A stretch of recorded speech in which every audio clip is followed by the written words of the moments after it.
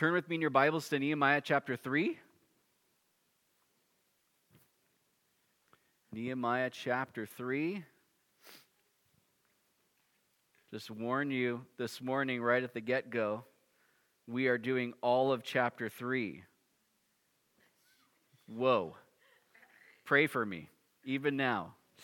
Now, this morning we're continuing our study through the book of Nehemiah. We're going to be looking at how the people began to build. Our main text is Nehemiah chapter 3, verses 1 through 32. For some brief context, in our study 2 weeks ago, in chapter 2, verses 11 through 16, as Nehemiah finally made his way into Jerusalem after coming from Shushan, we considered how the Lord stirred Nehemiah to see as he went around the city, as he inspected the brokenness, as he gauged kind of where the needs were at, because clearly there would have been areas that were more devastated than others. And so he was able to see that. He didn't distance himself from the damage, from the destruction. The Lord stirred him to see. Then in our study last week in chapter 2, verses 17 through 20, we considered how the Lord stirred him to speak and then to stand. And as God did those things in Nehemiah's life, we also see how the people responded to Nehemiah's faith, to Nehemiah's confidence in his God, his testimony about the Lord, how the Lord's hand had been good upon him, the things that the Lord had stirred within King Artaxerxes even to provide everything necessary for the building to happen. We saw that the people were stirred out of a lot of years of complacency and apathy to want to rise up and to build. You know, it's so necessary for us to have godly, faith-filled people in our lives who see things that we do not see, whose voices we respect and trust, who can call us forward in the things of the Lord and maybe out of some things that we've settled into that God's going, I don't have that for you. That wasn't for me. God made Nehemiah this kind of voice and leader for the Jews there in Jerusalem. Before this, they couldn't see how the walls and gates would ever be rebuilt, but Nehemiah could. And his faith and confidence in the Lord did something in the hearts and minds of the people. And through Nehemiah, God was using him to call the people forward in the things that the Lord desired to do. And initially, even with the opposition we saw at the end of chapter 2, we see that this first bit of opposition didn't discourage or sideline the people after having already said, let us rise up and build, and committing to set their hands to this good work. But what we find is that this beginning stage was in a lot of ways blocks being built, stones being built, so to speak, in the spiritual walls of the people, with their faith and their confidence in the Lord being built up from that fragile, broken down place that it had already been in for far too long into a place of greater strength and firmness. Again, in chapter 2, verse 18, we're told that they set their hands to this good work. But now in chapter 3, we're going to see how that began to play out as the rebuilding effort begins. Clearly, as we're going to see throughout this chapter, there is unity. Unity, seen in phrases like next to them, next to him, after them, after him, showing that the people had joined together in such a way where there would be no gap in the building process, not even the smallest section left broken down, because where one person, one group ended, another was there to meet and step in and keep the work going, where every inch of the wall and every single gate would be rebuilt and strengthened. The people were partnering together with the Lord in his plan to remove them from the place of great distress and reproach, that word reproach meaning disgrace, that they had been in, into a place of flourishing, a place of peace, of security, of strength, with their witness restored. A lot is going to happen between the beginning of the building project in chapter 3, verse 1, and it being finished in chapter 6, verse 15. But I do want to give a spoiler right up front that the total time that it ended up taking for the walls and the gates to all be rebuilt was only 52 days. This massive project, even with all the opposition that's still yet to come, because the work was being done by God's help through the hands of God's people, is only going to take 52 days. 52 days to fix, to do what could not be done in 92 years of the people being back in Jerusalem after returning from exile. I mean, that just to me is just proof the Lord was in it. The Lord was in it. And I think about us. I think about the things that we feel like, because you see people who they've spent their whole lives in a place of like ruin, destructive behavior, and sowing into things that are just, they've reaped the whirlwind, maybe so to speak. And all these years, and it can be so easy to feel like, man, it's gonna take me just as much time to see the Lord to do a work of healing, a work of restoration, to kind of reverse all the years that preceded that. But this should remind us that doesn't have to be the case. If God's in it, it doesn't have to take the same amount of time to fix it. God can do it in the shortest amount of time in a way that may be even unexpected. Because God is able to do those sorts of things. He did it here with the Jews in Jerusalem.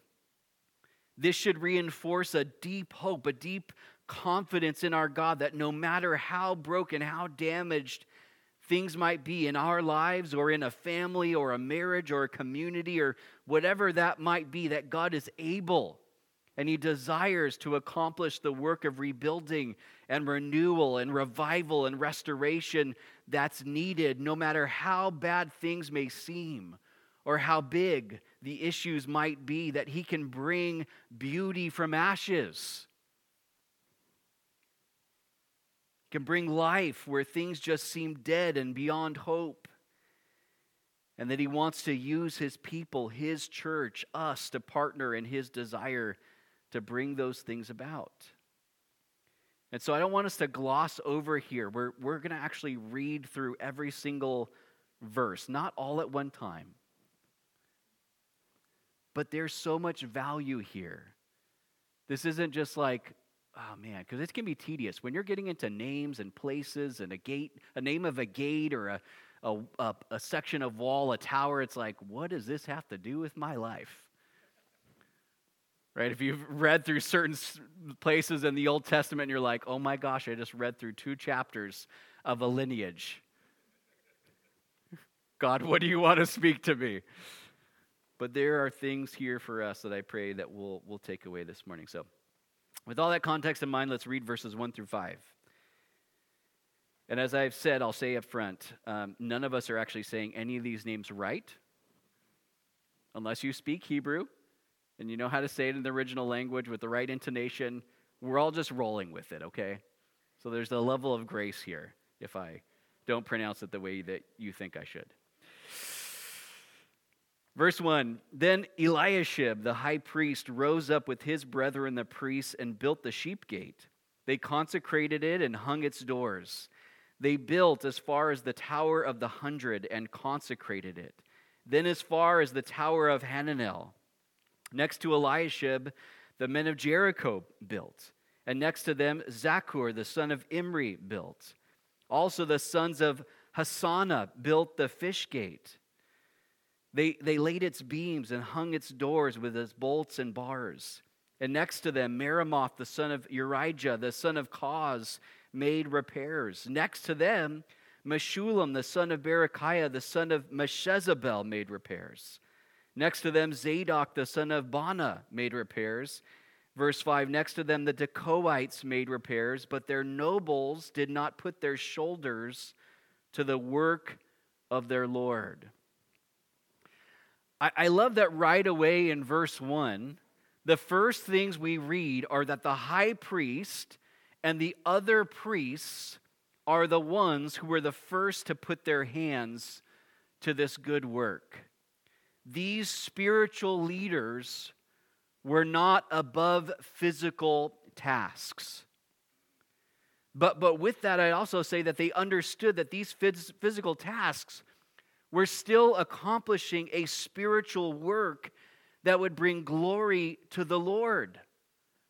Remember, those emblems of praise and salvation were lying in ruin. The gates and the walls of Jerusalem that were meant to be a witness to the nations that surrounded the Israelites. There was to be a witness there that had been in ruin. They understood that, yeah, it's physical. Yeah, we're having to carry these loads and load up these stones and fit everything into place. And it could seem really tedious and just completely unspiritual that it was accomplishing a spiritual end. And man, if these gates are back up, if these walls are back up, that God is going to move in such a way to actually help restore the spiritual life and vitality of the nation of Israel and restore the witness that's been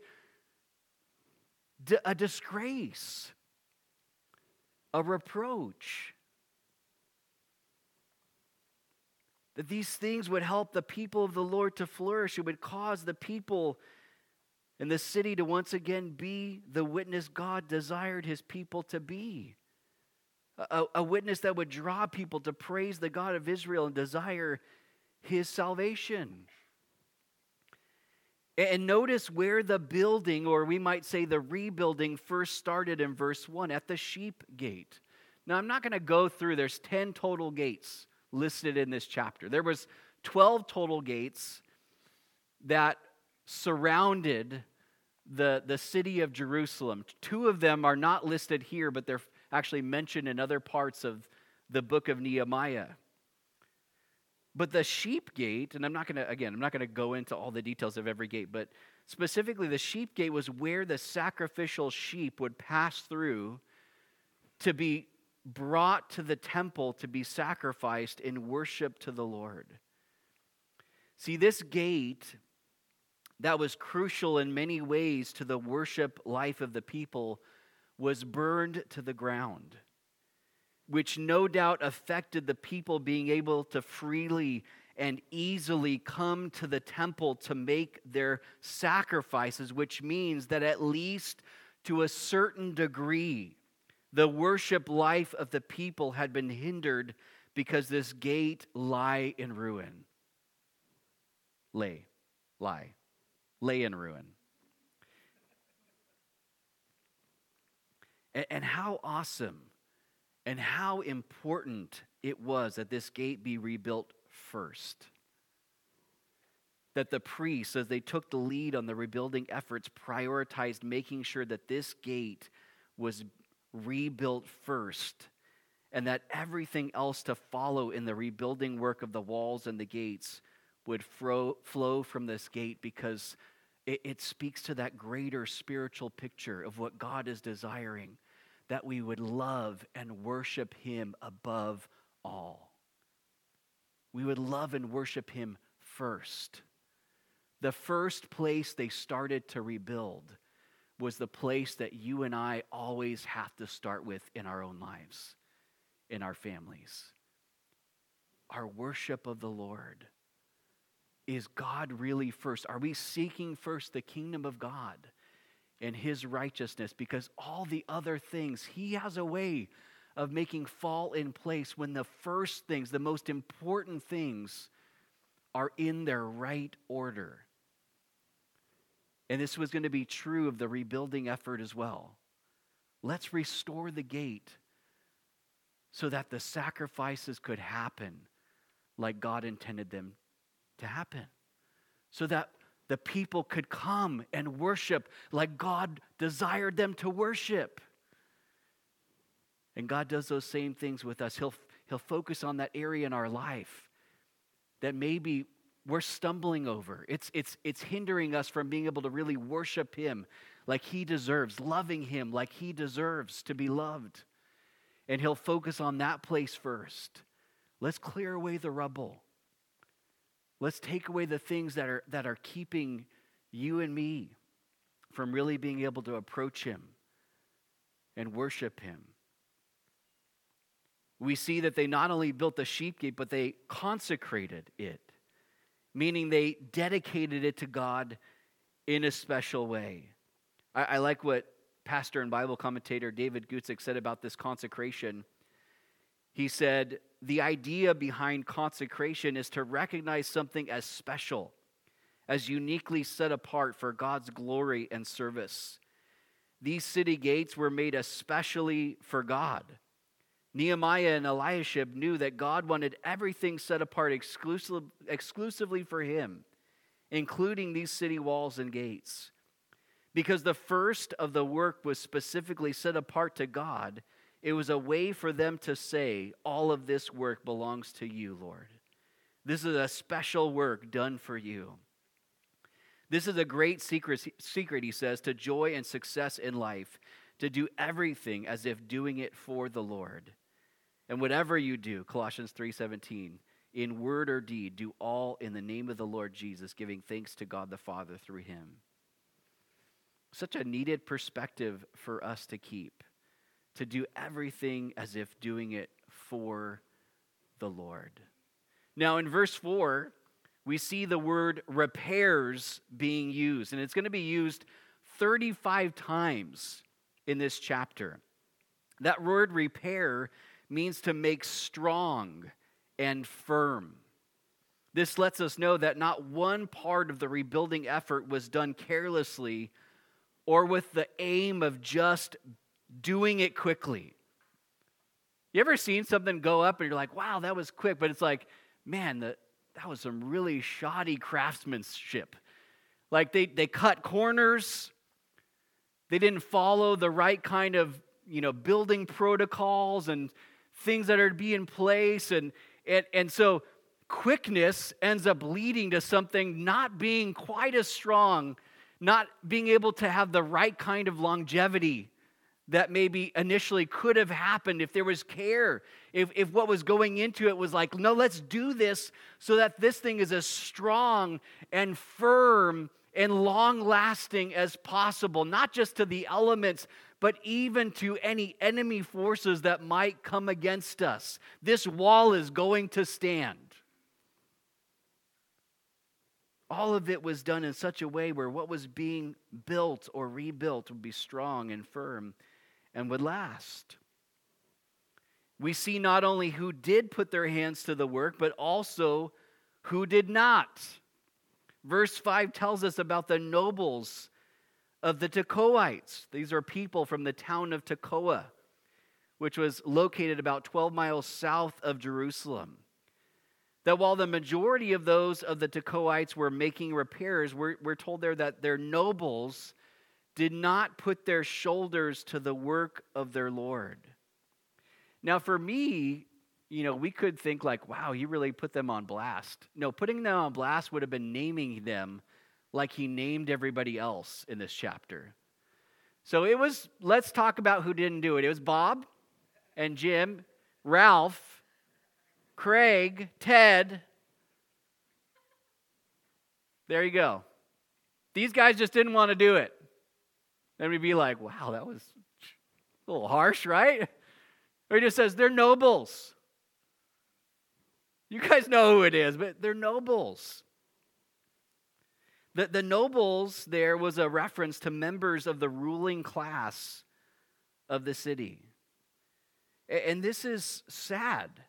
That some saw themselves as being above doing the work of their Lord. And this group is forever inscribed for us in the Word of God as those who knew that it was the work of their Lord, but they just wouldn't be involved. They wouldn't submit themselves to what God was wanting them to be a part of. And you know what? They're the ones who missed out. But there will always be some who would rather watch others do the work of the Lord and for whatever reason excuse themselves from putting their shoulders to the work of their Lord.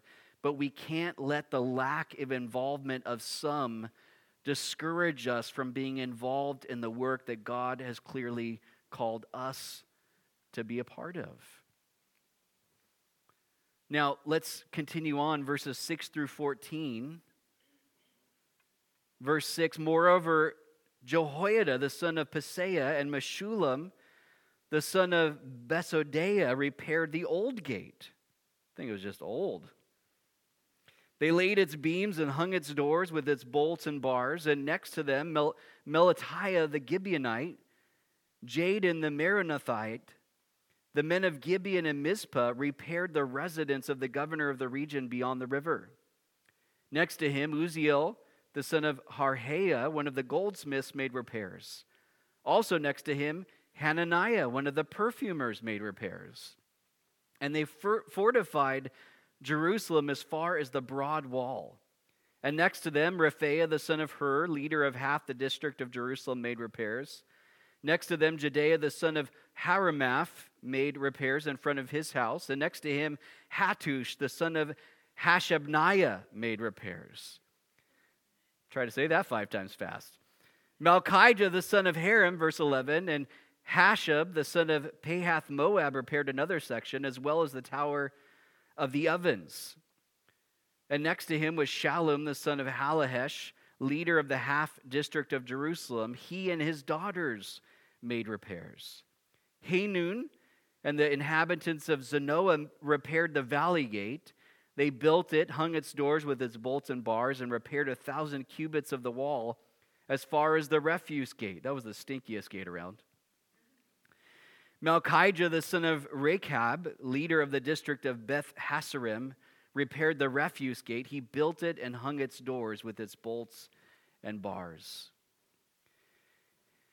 In verse 8, we find the first people listed who were noted as being skilled in certain trades.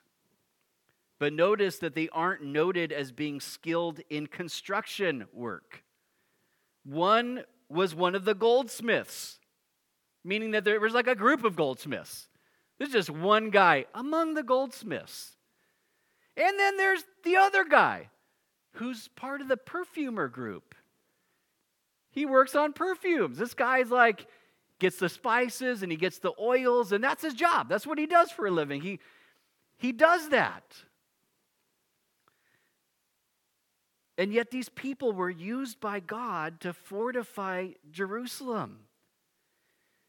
You know, it's important we know, or maybe we know it, but we need to be reminded that God doesn't need us to have a certain type of skill set or schooling to be used by Him to build in the things of His kingdom. David Guzik said that the most important ability is the most important ability in the work of the Lord is availability. Availability. We don't see that any of these people were like, they're the ones we would think would be doing the work. They'd be the ones heading it up. This is what they do for a living. They work with timber. They work with stones. They're masons. That's the people. But instead we see priests. What were these guys doing? They were dealing with the sacrifices. They were focused on praying for the people. They were dealing with the incense and the showbread and, making sure that the washings with the bronze laver were happening. Like, that's their job. That was what they did. We don't, these weren't like, oh, this is my side. Everyone has a side hobby nowadays, right? Like, they do their thing, but they also are pretty good about this other thing they're pretty good at too. Priests, Levites, goldsmiths, perfumers, some civic leaders, the leaders of half districts are involved in here. There's some merchants listed in this chapter. It was availability that God was going to use. And the same is true for you and me.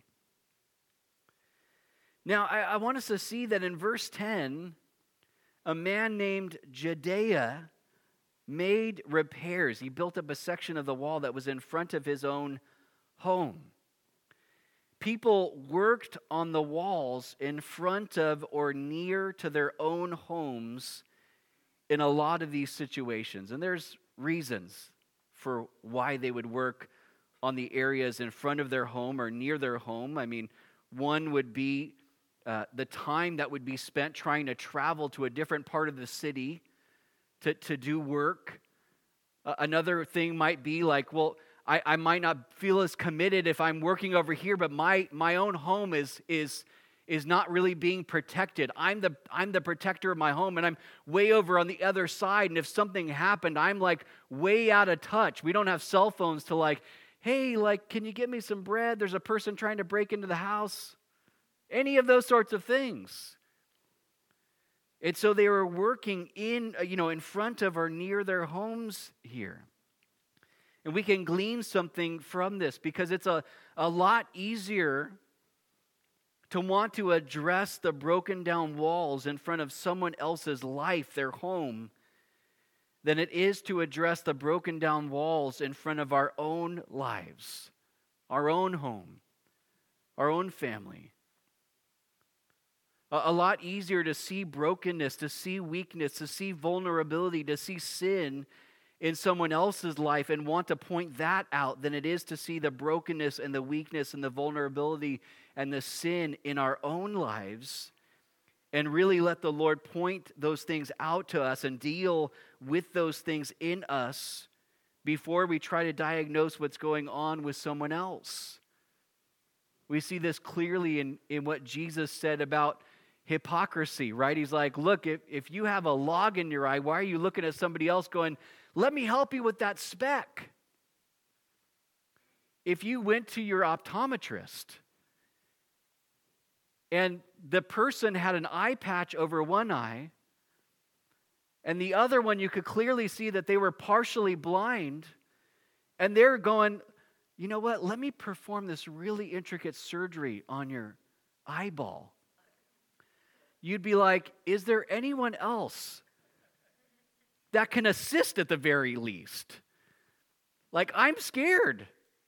I'm scared. Like, I don't know about you. I don't even like putting eye drops in my eye. Like, it freaks me out to even have a drop of eye drop liquid going into my eye. I'm like blinking like a crazy person. But the point is, there is something in us where it's so much easier to just go, oh man, I could see what's going on with you. Let me focus what's going on with you, what needs to be fixed, what's wrong. A lot harder to see those things in ourselves.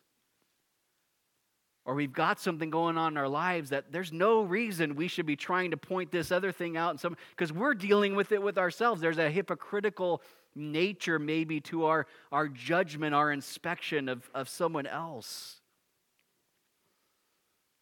It can be easier to want to focus on building up the wall that's broken down in front of someone else's home, their life, their family, a situation somewhere else, but neglect the broken down section of wall that exists in front of our own home, our life, our family, our marriage, our kids. Our first ministry is in our home. If the wall in front of our home is broken down, God forbid that we be looking at somebody else and going, hey, let's really focus on that. God would say, no, deal with what's right in front of you. Focus on the ministry that God's put around you in your own home. I also want us to see that the work needing to be done was not just a work reserved for the men of the community, but that the women were involved too. In verse 12, we see that a man named Shallum, along with his daughters, made repairs, that they rebuilt the wall where they had been stationed to build. That blesses me because I just have 2 daughters. I didn't have any sons. We see that setting our hands to this good work, the work of the Lord, the work of building and rebuilding and fortifying, is not a work just for some, but that it's a work for all. Something else to point out in these verses is that in verse 13, we're told that one group repaired 1,000 cubits of the wall. You know, generally the term of measurement of a cubit equates roughly to about 18 inches. So when we read that they repaired 1,000 cubits of the wall, it means that they repaired about 1,500 feet of the wall. Super Bowl Sunday, let's put it in different terms. 5 football fields lengths. That's some serious building. This was not a small task. This was a big task, what could be a daunting and overwhelming task, but it was a task that they set their hands to because they had become convinced and become confident that the God of heaven himself would prosper them in the work that he was calling them to take part in. See, the size of a task does not define whether God is in something or not, or if it'll be successful or not. We need to let God define those things for us. And we can't let the size of something, especially if the thing God has called us to seems way too big and it's become intimidating to us, be the lens that we look through to gauge whether we're going to step into something or maybe continue in something we've already stepped into. No, we have to let the God of heaven himself, the one who's infinitely bigger and stronger and able to provide and help and bring something to its fulfillment, to let him be the lens that we look through to gauge whether we're going to step into something or continue in something that we've already stepped into. And just an additional word of encouragement for any who may be in that sort of place, feeling intimidated or overwhelmed, to not focus on the 1,500 feet of wall that we've been assigned to. Whatever that work is that God has for us. But to focus on him and focus maybe on just the foot of wall that he's placed right in front of you and me. Start there and watch him work in and through you in a way where he gets all the glory. But continuing on in verse 15 through 25, verse 15 says, Shallum, the son of Kol-Hoseh, leader of the district of Mizpah, repaired the fountain gate. He built it, covered it, hung its doors with its bolts and bars, and repaired the wall of the pool of Shelah by the king's garden, as far as the stairs that go down from the city of David. After him, Nehemiah, this is a different Nehemiah than the one that we've been considering in the book, the son of Azbuk, leader of half the district of Beth Zur, made repairs as far as the place in front of the tombs of David, to the man-made pool, and as far as the house of the mighty, which potentially could have been a reference to David's mighty men, maybe the residence where those men lived back in the day. After him, verse 17, the Levites under Rehum, the son of Bani, made repairs. Next to him, Hashabiah, leader of half the district of Keilah, made repairs for his district. After him, their brethren under Bevi, the son of Henadad, leader of the other half of the district of Keilah, made repairs. And next to him, Ezer, the son of Jeshua, the leader of Mizpah, repaired another section in front of the ascent to the armory at the buttress. After him, Baruch, the son of Zabai, carefully repaired the other section from the buttress to the door of the house of Eliashib, the high priest. After him, Meremoth, verse 21, the son of Urijah, the son of Koz, repaired another section from the door of the house of Eliashib to the end of the house of Eliashib. And after him, the priests, the men of the plain, made repairs. After him, Benjamin and Hashub made repairs opposite their house. After them, Azariah, the son of Messiah, the son of Ananiah, made repairs by his house. After him, Binui, the son of Henadad, repaired another section from the house of Azariah to the buttress, even as far as the corner. Palal, the son of Uzai, made repairs opposite the buttress and on the tower which projects from the king's upper house that was by the court of the prison. After him, Pedaiah, the son of Parash, made repairs. I want us to see something that began to happen in verses 20 through 24, that people were repairing, they were building sections of the wall that were in front of other people's houses, not just in front of their own homes, including sections near their homes, which would show us that they were focused on what they could do to build the walls in front of their neighbors' homes as well. Now, I already mentioned how it can be easier to want to build the wall in front of someone else's home instead of our own home. But we aren't just called to build the wall in front of our own home, but also the wall in front of the home of others too. I was thinking about this, just considering sort of the point in time that we find ourselves in. One of the dangers we can be susceptible to at this point in time, especially with coming out of the pandemic of the past few years, is that we can be more easily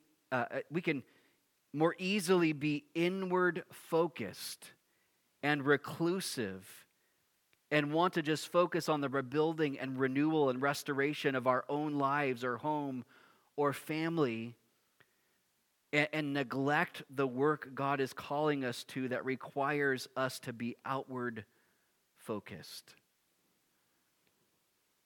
God desires us to be involved in the lives of others, where we're focused on how He might want to use us to help bring about rebuilding and renewal and restoration in the lives of other people. And I want to tell you right now, and this is a plug for home groups, it's a great place to start to see God do that.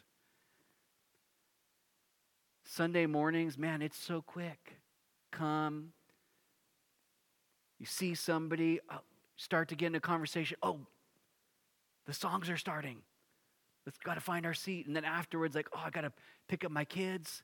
There's teardown going on. That depth of relationship, that time and the space for real body ministry to happen is so limited on Sunday mornings, if that's all our Christianity is limited to. Home groups are such a great opportunity to get involved in other people's lives, other people to have access to your life, for us to be able to interact with one another, to go on a deeper level than just like, how are you doing? Which, do we even really want to know how someone else is doing?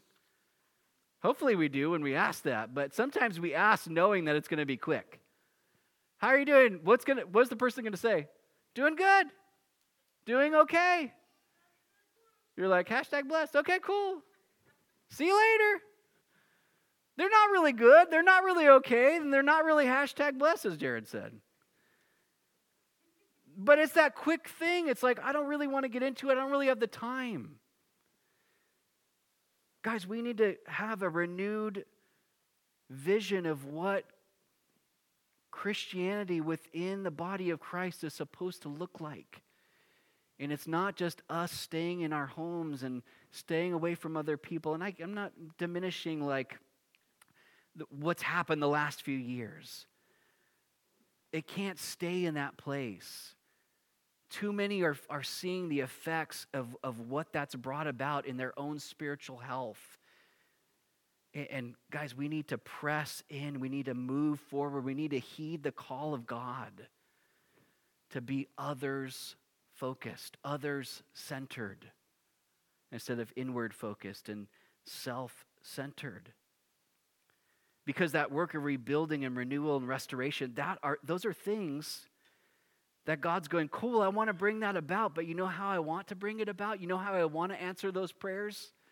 I want to use you in someone else's life, and I want to use someone else in your life to see that come about.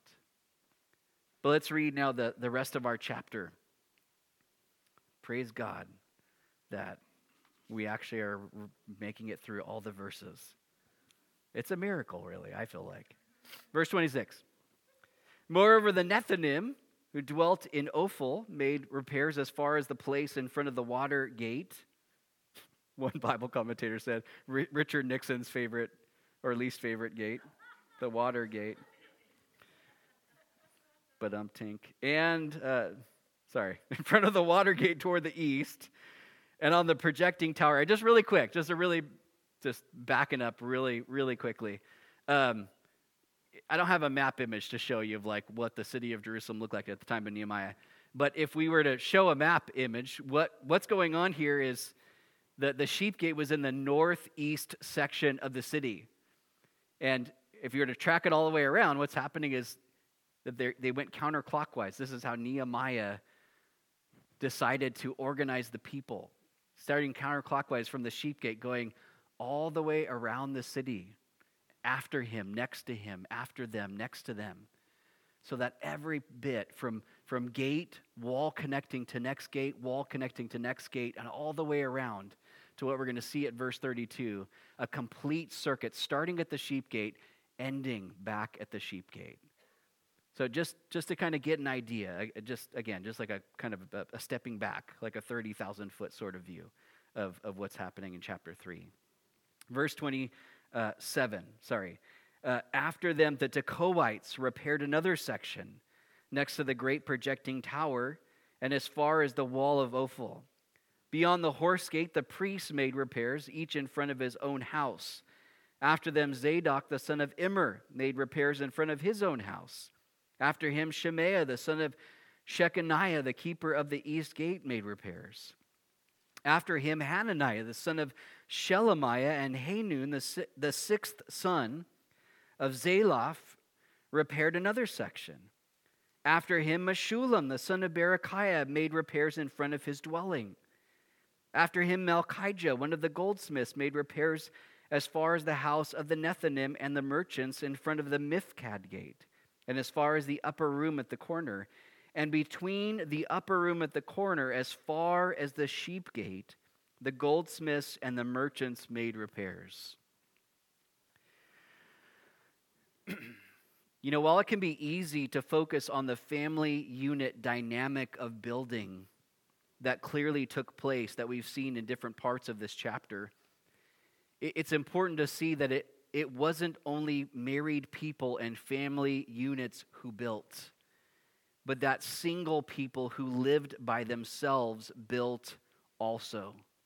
In verse 30, we're told that a man named Meshullam, the son of Berechiah, made repairs in front of his dwelling, and that word dwelling means his room.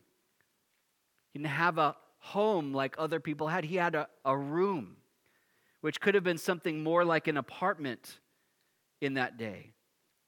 The reason I point that out is because our usefulness in the kingdom of God does not start the moment a person gets married or starts their own family, nor is it diminished by a lack of being married or having a family.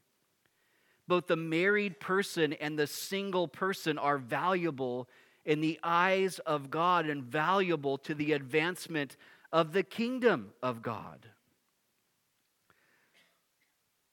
I think Meshullam is a great example, even that we don't need a big house or a lot of space to be a blessing and a witness. Whatever we have, whether that's just a room or an apartment or a small home or a big home or a mobile home or whatever that looks like, the list can go on, can be used to the glory of God. The glory of God. Also, the things contained in this chapter should remind us that the work of rebuilding and renewal and revival and restoration that God is wanting to do is meant to be a community effort. These people came together in unity around this man Nehemiah, who had this amazing prayer life and trust in God, believing that God's hand was in all of this to rebuild what was broken and to strengthen what was weak. And what a sweet picture of a unified group this is. Being about one another. Looking for spots that are unattended and broken down and weak. Not just looking at the wall in front of their home, but also the wall in front of others' homes, and going and building, strengthening there. Working together for the good of others. And this is what Jesus is desiring us to do as his church. Check out what Paul said in Romans chapter 14, verse 19. He said, "Therefore, let us pursue the things which make for peace, and the things by which one may edify, build up," that word means, another. What are we pursuing? Man, we could pursue a lot of things, right? that aren't actually the things that God's saying, I want you to pursue it. The things that make for peace, the things by which one may build up, strengthen another. It's not that we are to look around critically at those around us, trying to find faults, gaps, brokenness, but being prayerful about how we might edify, how we might build someone else up in the Lord. And then as God shows us something or gives us the opportunity, that we pour into others, we strengthen, we encourage, we minister to one another, to others, so that the spiritual wall of their life will be built up and made firm.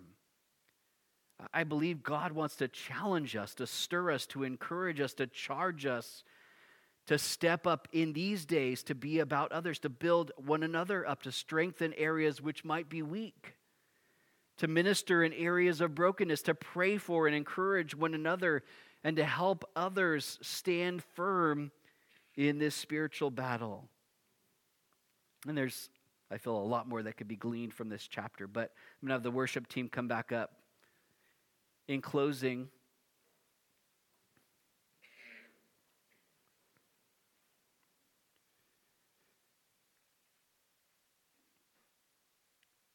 I think our response, just like the children of Israel, should be the same. We consider the things that God is going, look, like, you're seeing what's around you. You're seeing what's right in front of you. You're seeing maybe even the mess that's inside of you. But instead of being discouraged, instead of feeling intimidated, instead of feeling defeated, to even take a step forward because, man, that 1,500 feet of wall is just, how is this even going to happen? How will this ever get finished? How will anything be different? How is anything going to change? That instead of being overwhelmed by the full picture of what maybe we feel like needs to happen, that we would become confident in our God, convinced by our God in such a way where we would say, let us rise up and build. Now, these people understand, for 92 years, we're not going, let us rise up and build. They were going, let us sit down and settle in. But God wanted to bring them out of that. And maybe for you and me, we're seeing areas in our life, areas in our family, if we have that, areas in our job with coworkers, area in our neighborhood, areas in our community, where God's making something clear to us, that we would be able to go, Lord, I want to rise up and build. But would you, the God of heaven, cause this to prosper? Lord, would you, the God of heaven, give me the power, the strength, the grace, the endurance, the gifts of your Spirit to be able to step in and be that repairer, that builder. Because there's so many people who are just tearing things down in our day. God is calling us to be people who build things up. And there is no better place for that to happen than in the spiritual lives, the spiritual health of people. And it's got to start with us. What's the sheep gate look like for you and me? Are there things hindering us from really being able to worship the Lord the way that He deserves to be worshiped? Is there rubble that needs to be cleared away? Is there just an ash heap somewhere where God's going, look, like that's not what I've intended for your life? That He's wanting to do a work of building, of strengthening, of shoring up a gap, so that sheep gate is all that He desires it to be. The worship life of you, of your marriage, of your family, would be exactly as God desires it to be. This is not a condemning word. Nehemiah doesn't drop the hammer on the people. You blew it. It's all your fault. Things are never going to get better. You did this to yourselves. All the responsibility is on you. No, he goes, we have reproach. We're dealing with brokenness. Let us rise up and build. And God would say the same things to us. He's not looking to just drop the hammer. He's going, look, I want to come alongside you. I want to do a work in you. But there does have to be a response of faith, a response of willingness, a response of obedience, a response maybe of availability that God's looking for from each of us this morning. I'm excited for what God's doing in our day. God's working. He's moving. He's doing something. Would we not be like the nobles of the Dacoites who just said, you know what, not for me. You guys do it. You guys do the work of the Lord, but not us. We're going to sit back. We're going to watch. Would we not be those people? Would we be right on the front lines of what God's wanting to do? All in with what the Spirit of God is wanting to do in and through our lives and in and through our church. Amen. Lord God, we thank you for your word. God, thank you so much, Lord, for what you did with these people in Jerusalem. God, how you were taking them out of that place, Lord, where they had just settled in to all the brokenness. Lord, wanting to bring them out of that to a place of rebuilding and renewal and revival and restoration. That God, this community effort, Lord, how you blessed it, how you were in it, how you used it. 52 days, Lord, that is just insane to think about what these people accomplished because, God, you were with them. You were helping, Lord. You were present. And God, would you cause us as a church in these days to have that same sort of unity, Lord? God, to be involved in all that you desire us to be a part of. That kingdom work, that work of building, that work of strengthening. And so, God, would you lead us in these days? Lord, for those who are dealing with damage in their own lives, God, maybe it's things that they did to themselves. Maybe it's something that someone else did to them. Lord, would you clear away the rubble? Lord, would you bring beauty from ashes? Lord, where everything just seems dead and beyond hope, Lord, bring life once again. Revive, Lord God. Bring healing. Bring health.